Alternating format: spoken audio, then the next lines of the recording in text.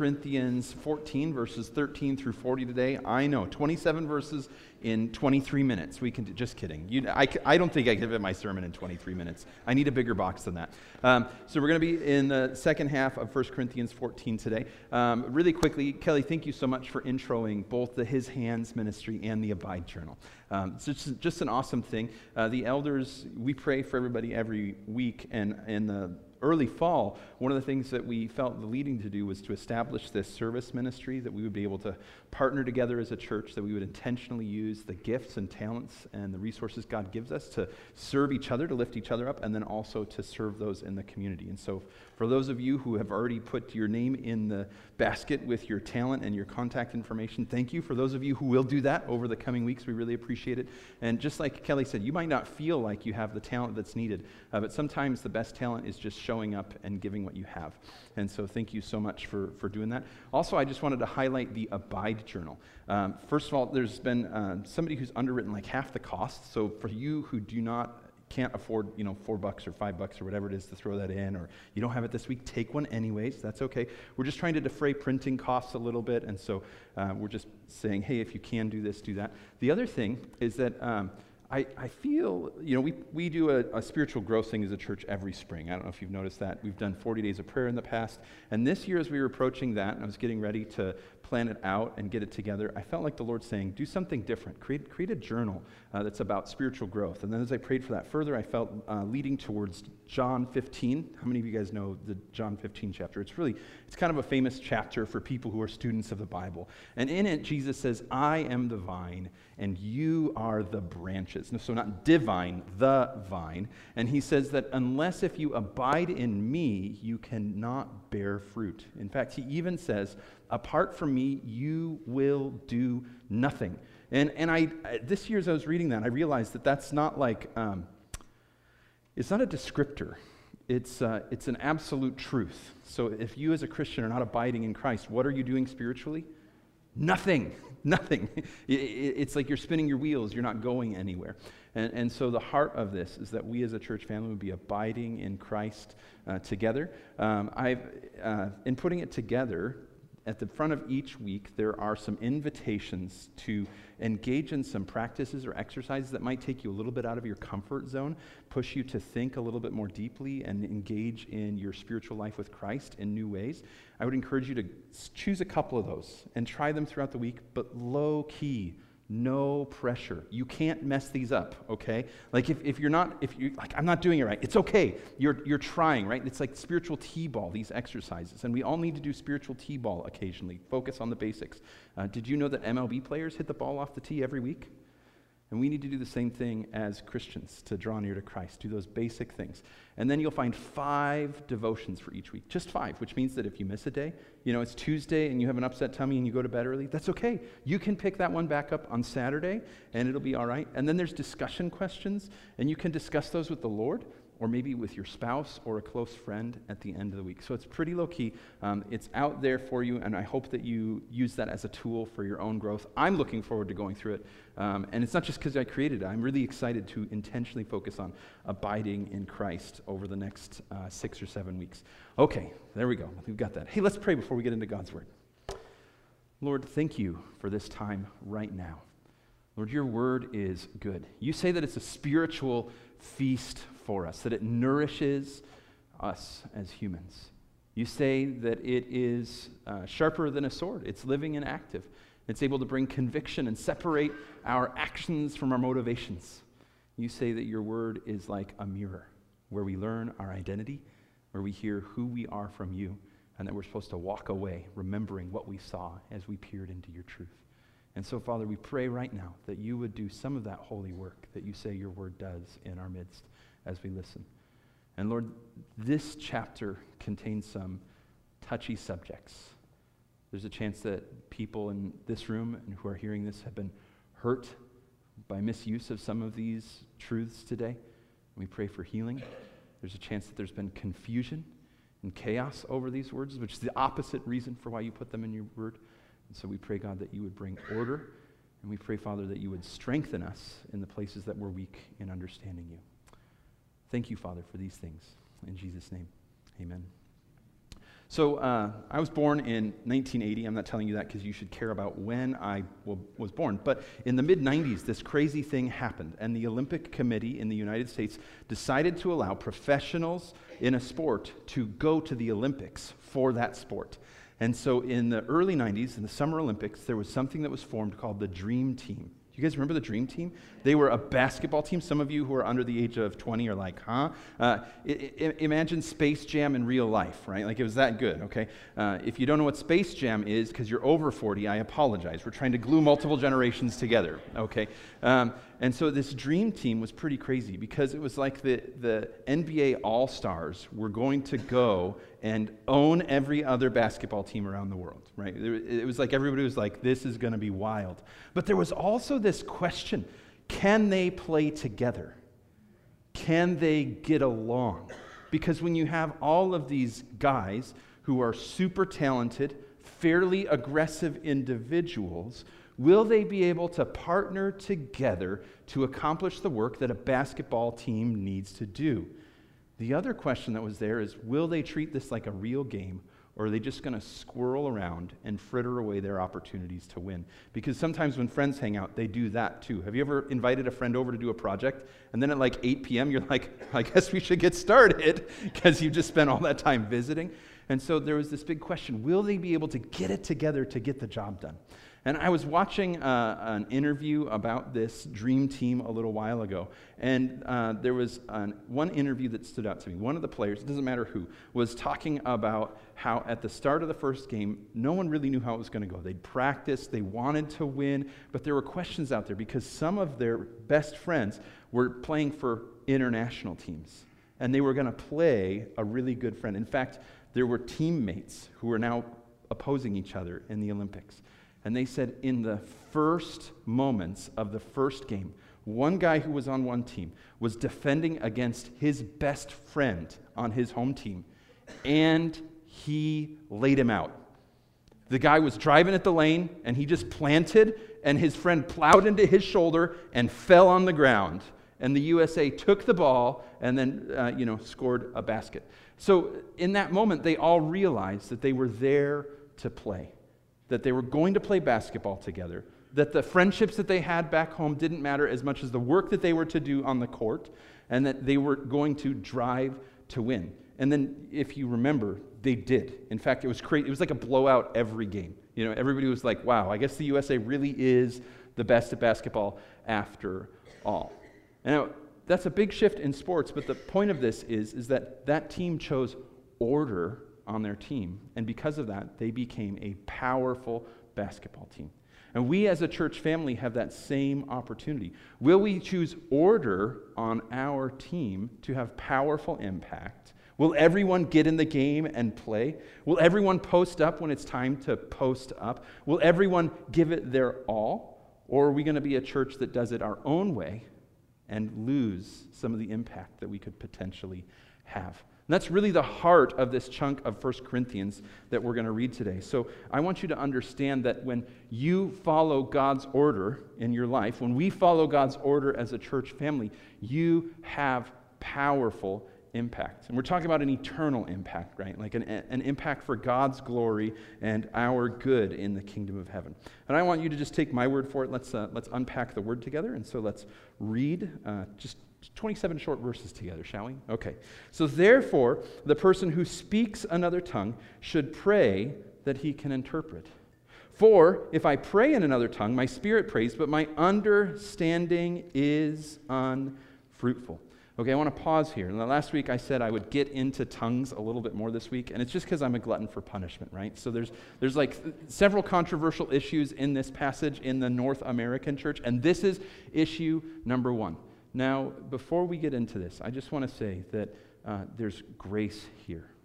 There's major theological camps, and historically there have been lines of division kind of drawn in the church sand, and people have kind of split over this, where we haven't been able to have fellowship. We've distanced ourselves from other brothers and sisters in Christ, and it strikes me as ironic because the whole point of this passage here is unity, right? Like that's a huge theme in 1 Corinthians, is unity within the church. And then somehow we as a church overall, not our church individually, but we as a church overall have used these texts to create division. And I just think that grieves the heart of God. And we don't want to grieve the heart of God in our church family. So whatever your perspective is on this, if you find that you're at lunch at El Compadre, and you've ordered the same enchiladas, but you're discussing the sermon, and you can't get along because of this issue, maybe come together over enchiladas for a little while and set this issue aside, because it's not as important as the spiritual unity that we have in the family of God. That's why I think 1 Corinthians 13 interrupts this whole discussion, because Paul says that love is more important than any of these gifts. And if we make these gifts more important than the bond of peace that we have, the agape love that God has poured out in our hearts and is pushing us to manifest to the world around us, then we're getting it wrong and we're in disorder and we're ruining our impact for Christ. Okay, so just let's hold this with humility and grace no matter where you're at on this. But I'd like to talk to the issue at hand overall in the Corinthian church before we get into the context. We reviewed this a little bit, but the Corinthian church thought that praying in tongues, or having, we might call it ecstatic utterance, but basically speaking in other languages in the church service, made someone more spiritual. And they thought that that was the best part of church. And so when that happened a lot at church, the people who were influential and ran the show thought, man, that is the best church service ever. And Paul is saying, you're missing the mark. Praying in tongues does not make someone a spiritual person. In fact, he says the love of Jesus makes someone a spiritual person. And then functioning in the order of the body makes the body spiritually mature. So let's get this right, Corinthian church family. And so their worship gatherings were disordered, and there was this tongues issue happening. Now, we're looking through 2,000 years of history at this, and it's a little bit challenging. There's so much in the Bible that's absolutely clear, abundantly clear. There's historical and archaeological evidence backing up what the Word of God says. And in this zone, no outside information to help us. Like zero outside information to help us, which is challenging because when there's controversy in the text or confusion over the text, we look for other information to help us navigate it. We look for what other people have said in the past. We look for early evidence for how the church functioned, and it just isn't there. And so what we have is about 150 years of theological argument, and then like occasionally a theologian who wrote about it, and the record still stands. But that's still just someone like you and I trying to come to conclusions through the darkness. And so we're left trying to understand the text. So in 1 Corinthians 12, Paul says that there are various kinds of tongues. Now, some people take that to mean that just like there are various nations or ethnicities around the globe, there are various tongues around the globe. And they take that to be a concrete language that's able to be understood by the people who are from there. So there's like English and French and German, except then it would be like Phoenician and Greek and, Latin and all of these other languages that existed. And we see this sort of thing happen in Acts 2, right? You remember in Acts 2 when the Holy Spirit came on the disciples, all of them, in like the form of flaming tongues, which, by the way, that had to be really crazy to see, to have everybody see. Then all of a sudden, some of them broke out praying in tongues and praising God and sharing the gospel in tongues. And some of those people were accused of being drunk, but then other of those people were speaking languages, and people who were in Jerusalem at the time for the festival were like, you are speaking my language. How are you speaking my... In fact, you sound like somebody who grew up on my street. You're speaking it so well. And they're like, I don't speak your language. And they're like, you just did. You told me about Jesus in my language. And the disciples were doing that. We're like, well, that's not me. That's the Lord. And then you know what happened? Those people were like, wow, Jesus must be real. And there was like conviction and belief, and they repented, and they were baptized. And there was thousands of people who put their faith in Jesus that day, right? And so there's this tongues that proceeds from there, which is an actual spoken language that's spoken by someone who doesn't speak the language, so that the one who's hearing can hear the gospel. And we don't see this happen a lot. I think some of it is that it's not really a useful gift. If I came up here and all of a sudden I am preaching to you in Romanian, are any of you going to understand? No, we're going to need a translator, right? Like maybe somebody is like, I speak some Romanian, right? But you probably are not fluent in Romanian. And so if that happened, I would need a translator.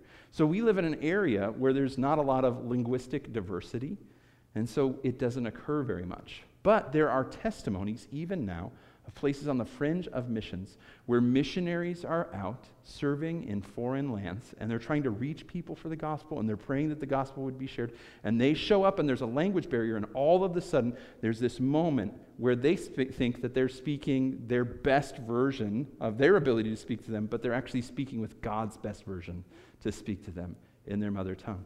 And then there's a transformation in that area spiritually because the Spirit of God has communicated the truth of God in a compelling way to those people. That's really awesome, isn't it?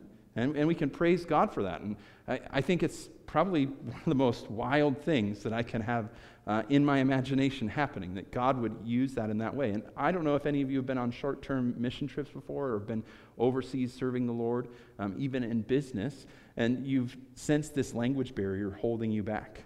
It's very, very challenging because you're trying to communicate truths that matter to you deeply, but you're aware that there's this massive gap, and the Holy Spirit covered that gap. But then beyond that, there's this other language right here in this chapter that makes it this chapter and the previous chapters, that makes it very difficult to say that that's the only kind of tongues that's being talked about here. Now, there are arguments that diffuse this and kind of take it down to where only that utterance that is understandable in a human language, sometimes with a translator, is being spoken of. But I personally find those arguments lacking with soundness compared to the rest of the biblical text. Now, some people, they really like these arguments, and they say, therefore, the only kind of tongues that is possible here are those tongues that are used in missions to share the gospel. But there's evidence here in the text. So Paul says, if I pray in a tongue, then I am built up in my faith, but you are confused because you don't understand the heavenly language that I'm speaking. So Paul, I think, is talking about a second form of tongues, not just tongues for missions, but a prayer language, you might call it, or a heavenly language between you and God. In fact, Paul says that when that happens, your spirit is nourished, but your mind doesn't know what's happening. And I have friends who've evidenced this gift, and they say, that's exactly what it is. I don't know why. I'll be in worship, I'll be in my car, and I'll have this moment where I just start speaking something that I don't understand, but my spirit is deeply built up and encouraged, and I'm strengthened, and God uses that to help me stand firm in my faith. Wow. I mean, that's kind of cool. In fact, I had a friend share a testimony with me recently where he had a friend who was staunchly in the camp of those sorts of tongues are not from God. That there is no secret heaven prayer language, that you guys have formed some sort of spiritual cult that isn't actually about Jesus, but your own desire to feel special. And he was antagonistic about that. And then one day, this dude is driving down the road, minding his own business, and all of a sudden, his mouth starts doing this really weird thing, and his mind doesn't understand it, but his spirit is strengthened, and he doesn't know what to do about it. He doesn't have any friends he can tell about it, but he had his old coworker who said, I don't know if you've got that right, man. And so he wrote him a letter and just said, I have to tell you about this really strange thing that happened to me, and I don't understand it, but I think maybe all those years you were telling me to guard against condemnation, that you were right, because it happened to me. Doesn't that seem like how the Lord works? I mean, I have friends who are like, Lord, I will serve you anywhere but in California. Where are they pastoring now? Yeah, isn't that funny? God is like, oh, I see your barrier, and I bring the Holy Spirit steamroller in love. How do you like me now, right? And the cool thing is there's joy there, right? And it changes that person's perspective, and they realize I was limiting God and saying that he can't do this thing that he actually says he can do, and so I'm just going to go ahead and trust him in that. So I think that the text is evidencing these two forms of things. And we have to recognize that as we interpret, we come with a cultural load of understanding. And we don't like being out of control as a culture. We really like being in control as a culture, right? We are kind of control freaks in America. I mean, Think about how important the TV remote is. And how upset are you when you can't find the TV remote? And what is that thing for? Control, right? How upset are you when the internet goes down and you've cycled the modem off and on 3 times and you're on the phone with customer service and it's not working well? You know what's bothering you? You're not in control. It's frustrating. Sure, you need to send the email, but if you step back and thought about it, it probably doesn't have to go out right away. And if you explain to the person who was getting the email, the power was out and the internet was down or whatever, they're going to understand because that's not under your control. And so you're having a hard time with that. And so this idea of this dynamic spiritual utterance that you don't control is a little bit off-putting for most of us. But the reality is that we know that as people who want to know God better, you need to give God what? Control, right? And so maybe we need to start in this place where we say, it's not about my order, but your order. It's not about my will, but your will. And so, Lord, I want whatever gifts that you're interested and willing to give me, but you say in your word that especially I should desire gifts that build up others. And so if you want me to have that weird thing happen that I don't understand, I'm okay with it. But I would much rather do something that I understand and makes an impact in others. But I would urge you, no matter where you're at, please stay away from condemning others in their use of spiritual gifts. It's just so dangerous and so hurtful. I mean, can you imagine someone telling you that your private time with Jesus is filled with the devil and that you're not following Jesus, but that you're following Satan? Can you imagine how hurtful that is? It'd be very challenging. In fact, I've found that even when I discover a brother or sister in error, that the best thing to do is to lead them to the truth in love, not to abuse them for my own sense of comfort over their error. And so when we correct in love. Because it's possible that we get confused, right? Like, how many of you have believed the wrong thing about a Bible verse? Me too. Because it's hard to understand sometimes. And sometimes we understand in our own way instead of in God's way. And so with this issue, I would just encourage you to be gracious with others and seek what the Lord would have for you so that you can be as fruitful as he desires you to be. So let's keep moving forward. If you have questions about that, by the way, feel free to email me or call me or contact one of the elders. We don't want you to be lost or upset in these things. So in verse 15, Paul says, what then? I will pray with the Spirit, and I will also pray with my understanding. I will sing praise with the Spirit, and I will also sing praise with my understanding. Otherwise, if you praise with the Spirit, how will the outsider say amen at your giving of thanks, since he doesn't know what you are saying? For you may very well be giving thanks, but the other person is not being built up. I thank God that I speak in other tongues more than all of you. Yet in the church, I would rather speak 5 words with my understanding in order to teach others also than 10,000 words in another tongue.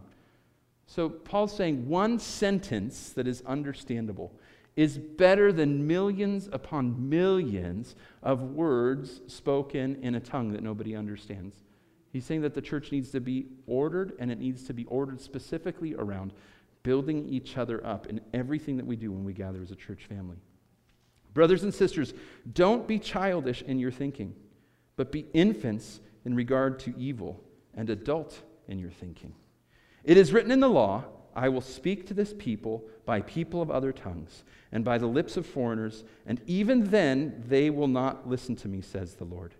Speaking in other tongues, then, is intended as a sign not for believers, but unbelievers, while prophecy, not for unbelievers, not for unbelievers, but for believers. Okay, so this is really confusing, at least for most people, because Paul just said, I would rather not speak in tongues at church because it's going to confuse outsiders who don't understand. And then all of a sudden, he's got this sentence happening where he's like, but those tongues are for outsiders who don't understand them.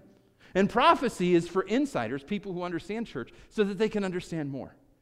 Do you think that Paul is flip-flopping? Is he like Al Gore in a presidential campaign? I don't think that is his intent. By the way, I'm not trying to say I was anti-Al Gore. It was just this cultural phenomenon that you might remember very well. So Seriously. I don't think that's what's happening here. So let's roll back just a little bit to verse 21. It says, "It is written in the law." Now, Paul is not commending these people to go back to the Old Testament law. He's using an Old Testament example to try and clarify the principle that he's talking about. And this is this prophecy from Isaiah. And he's saying, my very own people who should know me by name, who should be walking with me, they're not listening to me. Therefore, I'm sending discipline to them in the form of judgment on my people Israel. And what's going to happen is a foreign nation is going to come and take them over, and I am going to use that language that they don't understand to convict them that they have not been following me and listening to me. I'm going to put them in captivity, and I'm going to pull away from them so that they might seek me even more. And so it's talking about being locked in bondage via that tongue. It's talked about discipline in that tongue. And so Paul is not saying the tongues help the outsider understand. He's literally saying tongues make insiders into outsiders. Tongues make people who come to church and are seeking Jesus, they're like, I don't know what's happening in this place. And I don't know why it's happening in this way. It seems chaotic and disorder, and I'm not taking anything from this. But he's saying prophecy makes outsiders into insiders.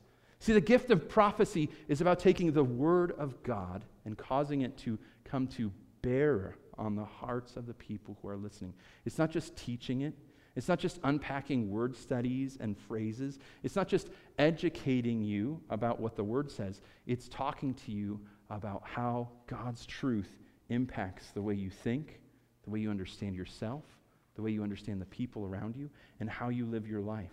It's taking the word and making application for it. See, God doesn't want you guys just to be spiritual nerds.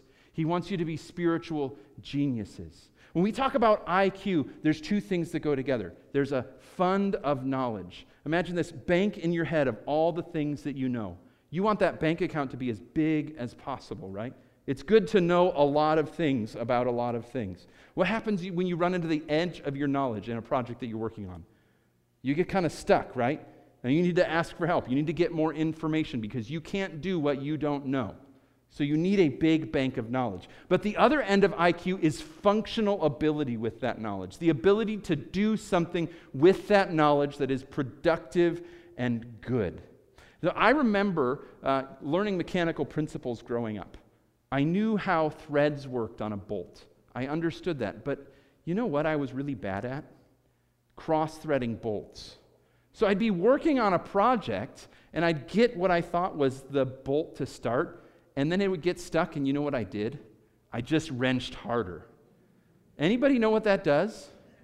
Yeah, it's bad news, right? Like, you're going to be tapping that out. You're going to be putting new threads in there. And if you're really unlucky, you're also going to break the bolt off in there, which means you're going to be drilling it out and then tapping it out. And something that should have moved the project forward in about 10 seconds is going to be frustrating you in about 10 hours. So without the functional skill to apply the knowledge, things go wrong. And often what happens in church is we're very educated. We have a huge fund of knowledge spiritually, but we have very little skill in causing that to work out in our lives. And that's where the gift of prophecy comes in, because it applies that knowledge to you and the way that you live. And often when that happens, there's aha moments. There's conviction moments where you're like, oh, I guess I've been doing that wrong. There's repentance, where you turn from things that have been giving you false sense of life and happiness instead of following the living God. And there's transformation in your life. It's that moment when you think later in the week, that one sentence is really sticking with me. I wish the pastor didn't say that because now I have to quit doing this thing that I love doing. Because God is calling me to learn to love something that I'll love even more than that. And so it's this applicational teaching of God's word. And so Paul's saying, let's prophesy so that people who are captive to sin can be set free, and those who are free can run even more freely. So it's not that Paul's reversing himself, it's that we didn't understand maybe the Old Testament law there and what was happening in the context and how it worked out in the next verse. Because it'd be really weird for Paul to just suddenly contradict himself. I mean, he seems like such a spiritual genius, and then all of a sudden he's like doubling back. and completely eliminating the sentences that he just said before that. By the way, the Bible doesn't do that. It doesn't contradict itself. It's this really amazing fact about this book that God has given us.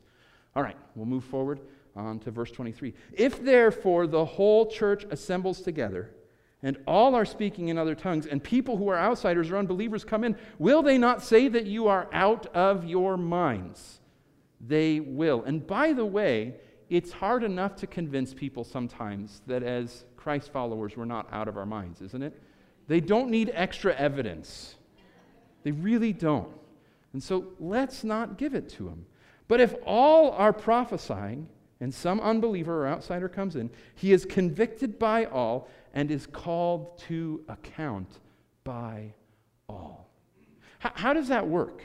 Well, I remember before I was a Christian, one of the things that God started to do is he was sending his workers in to get me ready for harvesting. And so I was hanging out at my college on the quad, and this group of weird people was also there at 6:30 in the morning. I was there at 6:30 in the morning because it saved me 97 minutes on my commute, which was very valuable. I could do more homework then and get more sleep then. But they were there because they wanted to pray together. What was that all about? Who gets out of bed early to pray with someone that they don't really know? It had me scratching my head. And they would greet me every morning, and they got to know my name. And then eventually one of them came up in this very sweet voice and just said, "Chris, I want you to know that we're praying for you, and God loves you." And I thought, that's very nice. Now, I'm going to go back to multivariable calculus, please, right? And so, that was nice. And then later, they looked at me and they said, "You look like something's troubling you. Can we pray with you right now?" And I was like, okay, I guess so. And then they prayed with me. And then they started asking me questions about my spiritual life. And they were never rude, but they asked me questions that I couldn't answer. Like, what are you going to do with the things that are in your life that don't please God? Because they knew that I knew what sin was. They just knew that I didn't know the Savior too. And they just sort of set that token on me, and they left it there. And I didn't know how to answer, but they were really, really kind and loving about it. They weren't like, "Chris, you are a dirty sinner. You are going to burn in hell." They just sort of loved me and left God's truth right there in my lap for me to wrestle with. And then I transferred schools. And I went to this Baptist school, and I was hanging out with all of these believers. And you know what I was seeing? They all say the same thing, all the time. And there's this godly love in their life, and there's this patience, and this grace, and this consistency. And eventually I was like, I don't think they're the crazy ones. I think maybe I'm the crazy one, and that I need to understand what they have. And God used the consistency of their message and the prophetic words, right? The truth of God that came to bear on my heart to witness to me. And some of you are involved in that very same thing. You're teaching those around you that you're not out of your mind for following Jesus. In fact, you're the most sane person that they know when it comes down to it. All right, moving on. We haven't even gotten to the sermon yet, guys. The secrets of his heart will be revealed, and as a result, he will fall face down and worship God, proclaiming, "God is really among you." Wow, how great would that be? What then, brothers and sisters? Whenever you come together, each one has a hymn, a teaching, a revelation, another tongue, or an interpretation. Everything is to be done for building up. What's it all to be done for? Building up. Okay, good. If anyone speaks in another tongue, there are to be only 2 or at most 3, and each in turn, and let someone interpret. Okay, so again, this is probably the speaking in other languages thing, right? If anyone speaks in another tongue. Earlier, Paul says, if I pray in another tongue, it's not profitable. That's for my time with God. But here he's saying, if anyone speaks in another tongue. I just want you to pause and recognize that God uses different words in his word on purpose to describe what he means. And sometimes what happens is we take our little minds and we say, you know what? God's using different words so the literature isn't boring. Guys, the literature's not boring. God doesn't need a thesaurus to make his word more powerful for you. He meant what he said. Praying in tongues, speaking in tongues. Here, if anyone speaks in another tongue, there should be a translator. So I've been in places where there's like multinational church gatherings, and there's this really cool thing that they've done with technology. You go to the back and you get a headset that is for your native language, and they give it to you, and you put it on, and then there's someone in a hidden room who's translating what's happening on stage so that you have an interpreter and can praise God with those people. And it's really powerful and really helpful in a church where there's multiple languages. It helps them all have unity together, and it's this unique experience where all of these people from all across the globe are worshiping the same God together, and they all have the same understanding. And it's powerful because there's an interpreter present. But if there is no interpreter, then that person is to keep silent in the church and speak to himself and to God. Then feel free to have that tongue language then going on. 2 or 3 prophets should speak, and others should evaluate. But if something has been revealed to another person sitting there, the first prophet should be silent. So in the Corinthian church, it wasn't big like this. And I know for some of us, this doesn't feel like big church, but around the world, a church like this is gigantic. In fact, if you were to find a pastor and invite him here from another nation that's a developing nation, they would be like, wow, you guys have walls, a roof, electricity, bathrooms.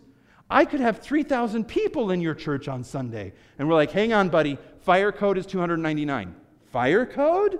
I don't understand. Holy Spirit fire? What are you talking about? You know, they look at this facility and they're like, wow, that's amazing. But their gathering was small, maybe 20 to 30 people. And they probably didn't have a full-time pastor who was teaching every week. And so what would happen is that somebody would get up and say, hey, I have something to share, truth about God. And so they would prophesy. They would bring the truth of God to bear on the hearts of the people. And then maybe somebody else in the room would say, I also have a truth of God. But because the Corinthian church was all about self-importance, they were interrupting each other and tripping over themselves to prove themselves to be more effective. So imagine if in the middle of church, Flint over here interrupts and he says, Chris, you're not, it won't happen, that's right. Chris, I have a better word than you have, and I'd like you to take a seat. And then 3 minutes in, Marcus is like, Flint, I love you, brother, but this is weak sauce. The Lord gave me some truth this week that is going to cause your eyeballs to glow all month with His power, right? And then there's just this cacophony of outdoing one another, not in love and good deeds, but in declaring that you are the best teacher around. And so instead of building up the church in love, it's one-upmanship and showmanship in pride. And it's actually tearing everyone down, including the ones doing it. And so Paul's saying, don't do it that way. Don't do it that way. And he says, 2 or 3 prophets should speak, and the others should evaluate. Wait, I got ahead of myself. We're on verse 31 all of a sudden. That's not where we're at. There we go. We're actually here. And so there's this evaluating that needs to happen, and this listening. And then if you're not the one speaking, you should quietly listen and not interrupt. For you can all prophesy one by one so that everyone may learn and everyone may be encouraged or built up. And the prophets' spirits are subject to the prophets, since God is not a God of disorder, but of peace. Or maybe your translation says God is not a God of chaos, but of order. Now, this spirit is subject to the prophets thing. It's literally saying the prophets should self-regulate with each other. They should be administrated with one another and organized. What it's not saying is that somebody can get up front and say something that's contrary to the Word of God, and then somebody can say, hey, I think that was a lie, and then they're like, I'm sorry, brother. The spirit of the prophet is subject to itself, and you have no place to judge if what I'm saying is true. That's not what's going on. Paul's literally saying, those of you who have the gift of prophecy, work together so that it works out for everyone. You should subject each other to yourselves. You should submit and work together. And the prophet's spirits are subject. Well, I'm behind myself. Guys, I had coffee today. I don't know what's happening. I'm getting ahead of myself. Yeah, and here it is. It's right there, but I need to find it in my notes. There we go. I'm not turning the pages as fast as my tongue is moving through them. As in all the churches of the saints, the women should be silent in the churches, for they are not permitted to speak, but are to submit themselves, as the law also says. Wow! You know, sometimes I wish that I could do surgery on God's Word so that it's easier for me to tell you about. This is one of these verses that I want to go Thomas Jefferson about and just kind of do some surgery. You guys know that Thomas Jefferson, he just cut all the miracles out of the Gospels. He's like, nope, that's a lie. Jesus didn't raise anybody from the dead, guys. Let's just get that out of here. I don't understand that junk. Let's back up a little bit here.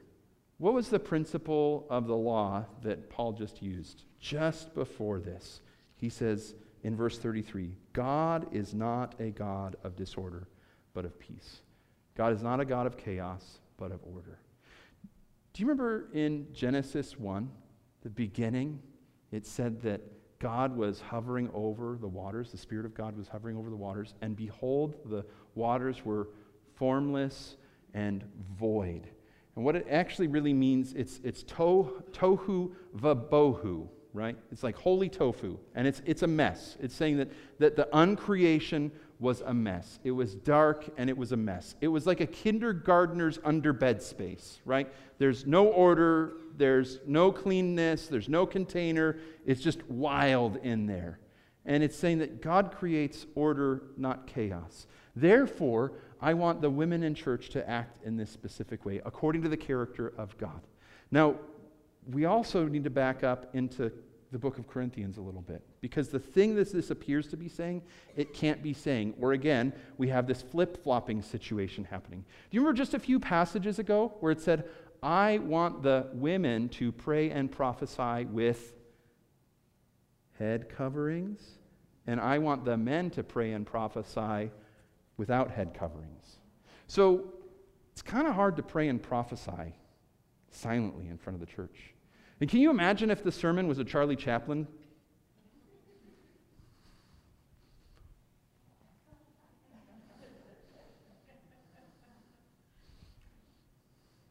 What did I just do? You know, it's like interpretive dance. You need me to explain. God is big, and compared to him, you're small. So humble yourselves before him. Right? Like that, you need words to understand. Is Paul telling them to use words 2 chapters ago, and here saying, no words for you? That doesn't make any sense. This is talking about the exercise of the gift of prophecy. Now, when you have a small group, there's usually a lot more interaction in the teaching, right? And so there was this thing that was happening, and a husband would get up, and he would start to preach, and then maybe his wife might say something like, now, John, I don't think you're loving your wife like Christ loves the church. What happened to that guy's ability to preach the truth in that moment? Not so good, right? Like, oh, this plane's going down. This isn't a pretty situation. We're having a spat in the midst of a message. And so it's not saying, women, you have no place in church. It's saying in the midst of teaching, wives, hold on to that thought. You know, if you feel like the guy who's teaching or the guy who's sitting next to you isn't living according to the word, let's talk about that privately with them at home. In fact, the very next verse says that. If they want to learn something, let them ask their own husbands at home, since it is disgraceful for a woman to speak in church. Now, this thing that's happening, it's not talking about speaking like this. The language lends itself to an understanding of a little bit of an argument. So it's saying, hey, if you have this tension, you're about to have a tense conversation with the one you love, instead of having that at church, please have that discussion in a private way. Don't have that discussion right now. And remember, Paul just said a few chapters ago, women are to pray in church. Women are to prophesy in church. So it's not contradicting that. This is about an orderly time of teaching, and it's about an orderly household. Now, what does it do when your spouse picks a fight with you in public? It hurts in a really special way, doesn't it? There's an incredible amount of embarrassment and shame. What happens when your spouse tactfully approaches you in private and shares about their needs that they would like you to meet? Wow, they have a chance to love you, and you have a chance to build them up. And so Paul is saying, hey, let's keep marriage sacred and holy, and let's keep teaching time in church, teaching time in church safe and holy, and let's build each other up in those good boundaries. Or did the word of God originate from you or did it come to you only? If anyone thinks he is a prophet or is spiritual, should recognize what I write to you is the Lord's command. And if anyone ignores this, he will be ignored.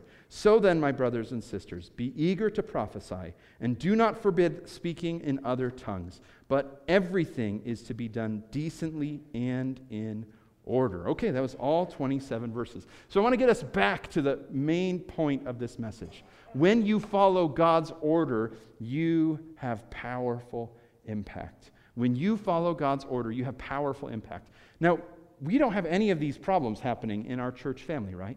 So in one way, if I were to deliver a sermon and just tell you what it meant to the Corinthian church, we could all increase that fund of knowledge, but we wouldn't be building that spiritual skill, and we'd just be becoming bigger Bible nerds, which, by the way, there's nothing wrong with Bible nerds. They're some of the best people on earth. But God wants you to be a spiritual genius, not just a Bible nerd. So he wants you to have impact from his word in your life, and he wants you to know how to impact other people through ordering your life around his truth.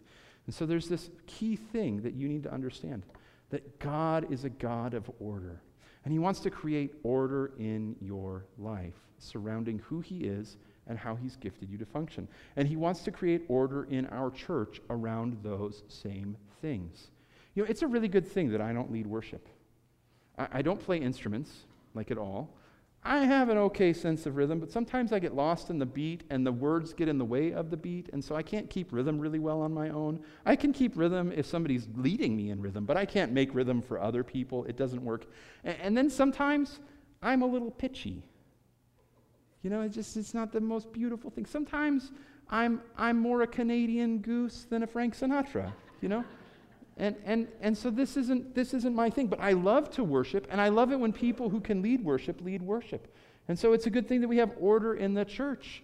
It allows all of us to be built up. And so we want to pursue God's order in our life. God's going to take the chaos that we sometimes feel, and he's going to create order in that. That's a really good principle to know. Sometimes does life feel out of control? Feel a little crazy? You could just call to the God of order. God, my life feels a little out of control, a little crazy right now. I need you to set me up with an understanding about how this is all supposed to work because I'm in over my head. And you know what you can do? You can count on him to create order in your chaos. And that's a really cool thing. And God wants to create order in our church family. And so he has gifted his church to be fruitful in doing good. We just talked about how God is a God of order in creation, but in your recreation, God created order as well. Flip over to Ephesians chapter 2. If you want. I hope you put your yellow Post-it note there before the sermon like I did. It's helpful in getting there more quickly. If you're borrowing a Bible or you grab one of our black Bibles for your very own, it's on page 1036. If you brought your own Bible, you can do it. Ephesians 2, 8 through 10 says this. It says, "For you are saved by grace through faith. And this is not from yourself. It is God's gift, not from works, so that no one can boast."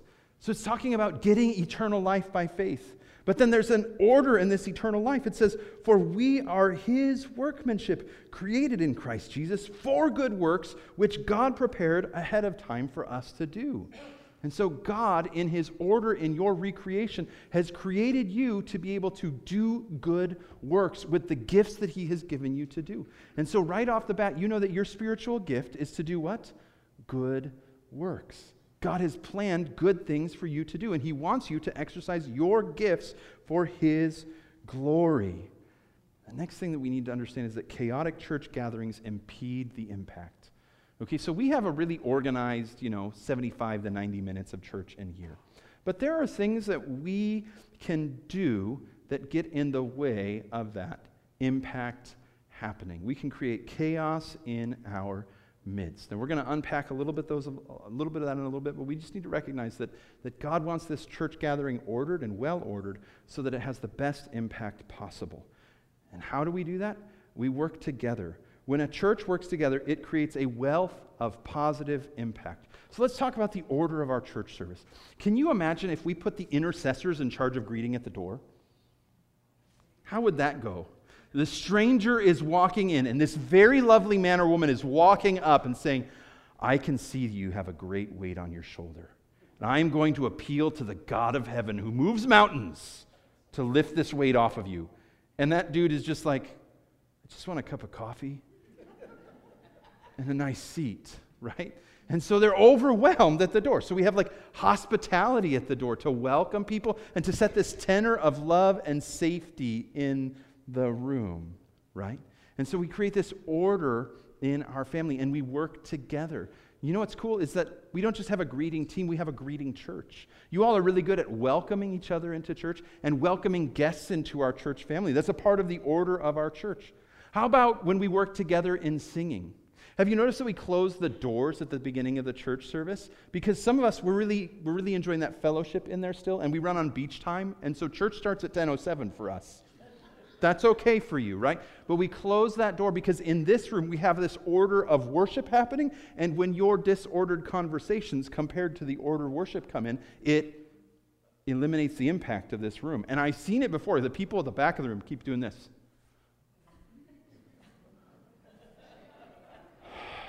And they just wish that they could enter into worship because we have this disorder happening. And so we close the door. But then once we're in here, we're focused on worshiping together. And it's really powerful when we all stand up and sing together. It's really impactful when some of us are moved by the Spirit and we start singing more passionately, more fervently. The people around us follow that into that order. That's part of the job of the worship team, right? To genuinely worship, to lead us deeper in connecting with God. We have this order happening. And then we have this greeting time. We go back to hospitality and refreshing again. We have a little bit of transition in the service. But what happens if you all want to talk for 17 minutes? Well, we have disorder then. And the impact of our church gathering is eliminated. It's part of why it's helpful when you all get in your seats after those lights flash, right? So that it says that what we're about to do is important. It actually elevates the Word of God because you're saying my talking is less important than God's talking to me here.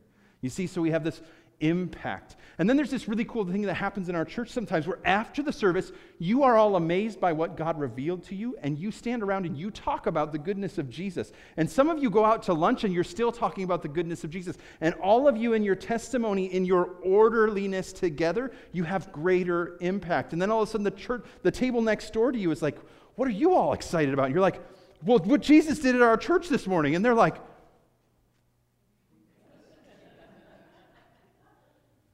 you know, and they get interested in Jesus because you are interested in Jesus together because you have this ordered life around Christ and you have greater impact together. And so when we work together, there's this wealth of positive impact. It's this really effective thing going on as the church family orders itself around Jesus' work in their midst.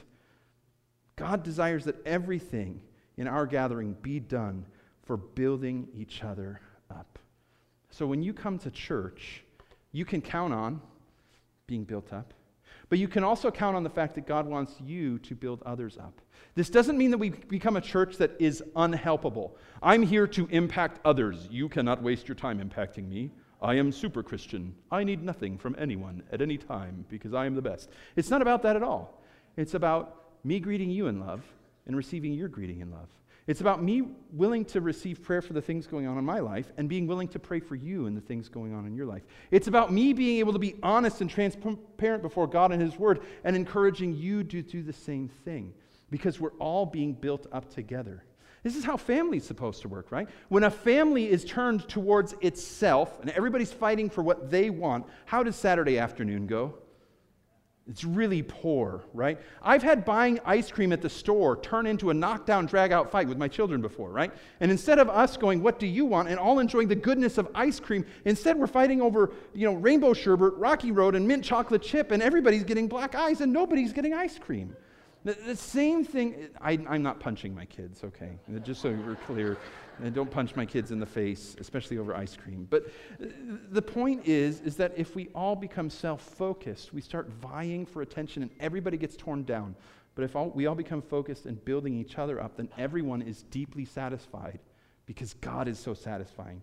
And we're manifesting the goodness of God to each other. Paul wants us to understand that you create order when you prefer and exercise gifts and skills that manifest God's truth, grace, and love. This is vitally important. It's not just about preferring these things, it's also about exercising these things. I want you to think about this. If everyone in the church served the way you served, give the way you gave, pray the way you pray, fellowship the way you fellowship, would the church be weaker or stronger? You have to answer that for yourself. Don't answer for me, please, Renee. I don't appreciate that. And I don't think that's true about you, sister, just so you know. Because it takes all of us to make a strong church.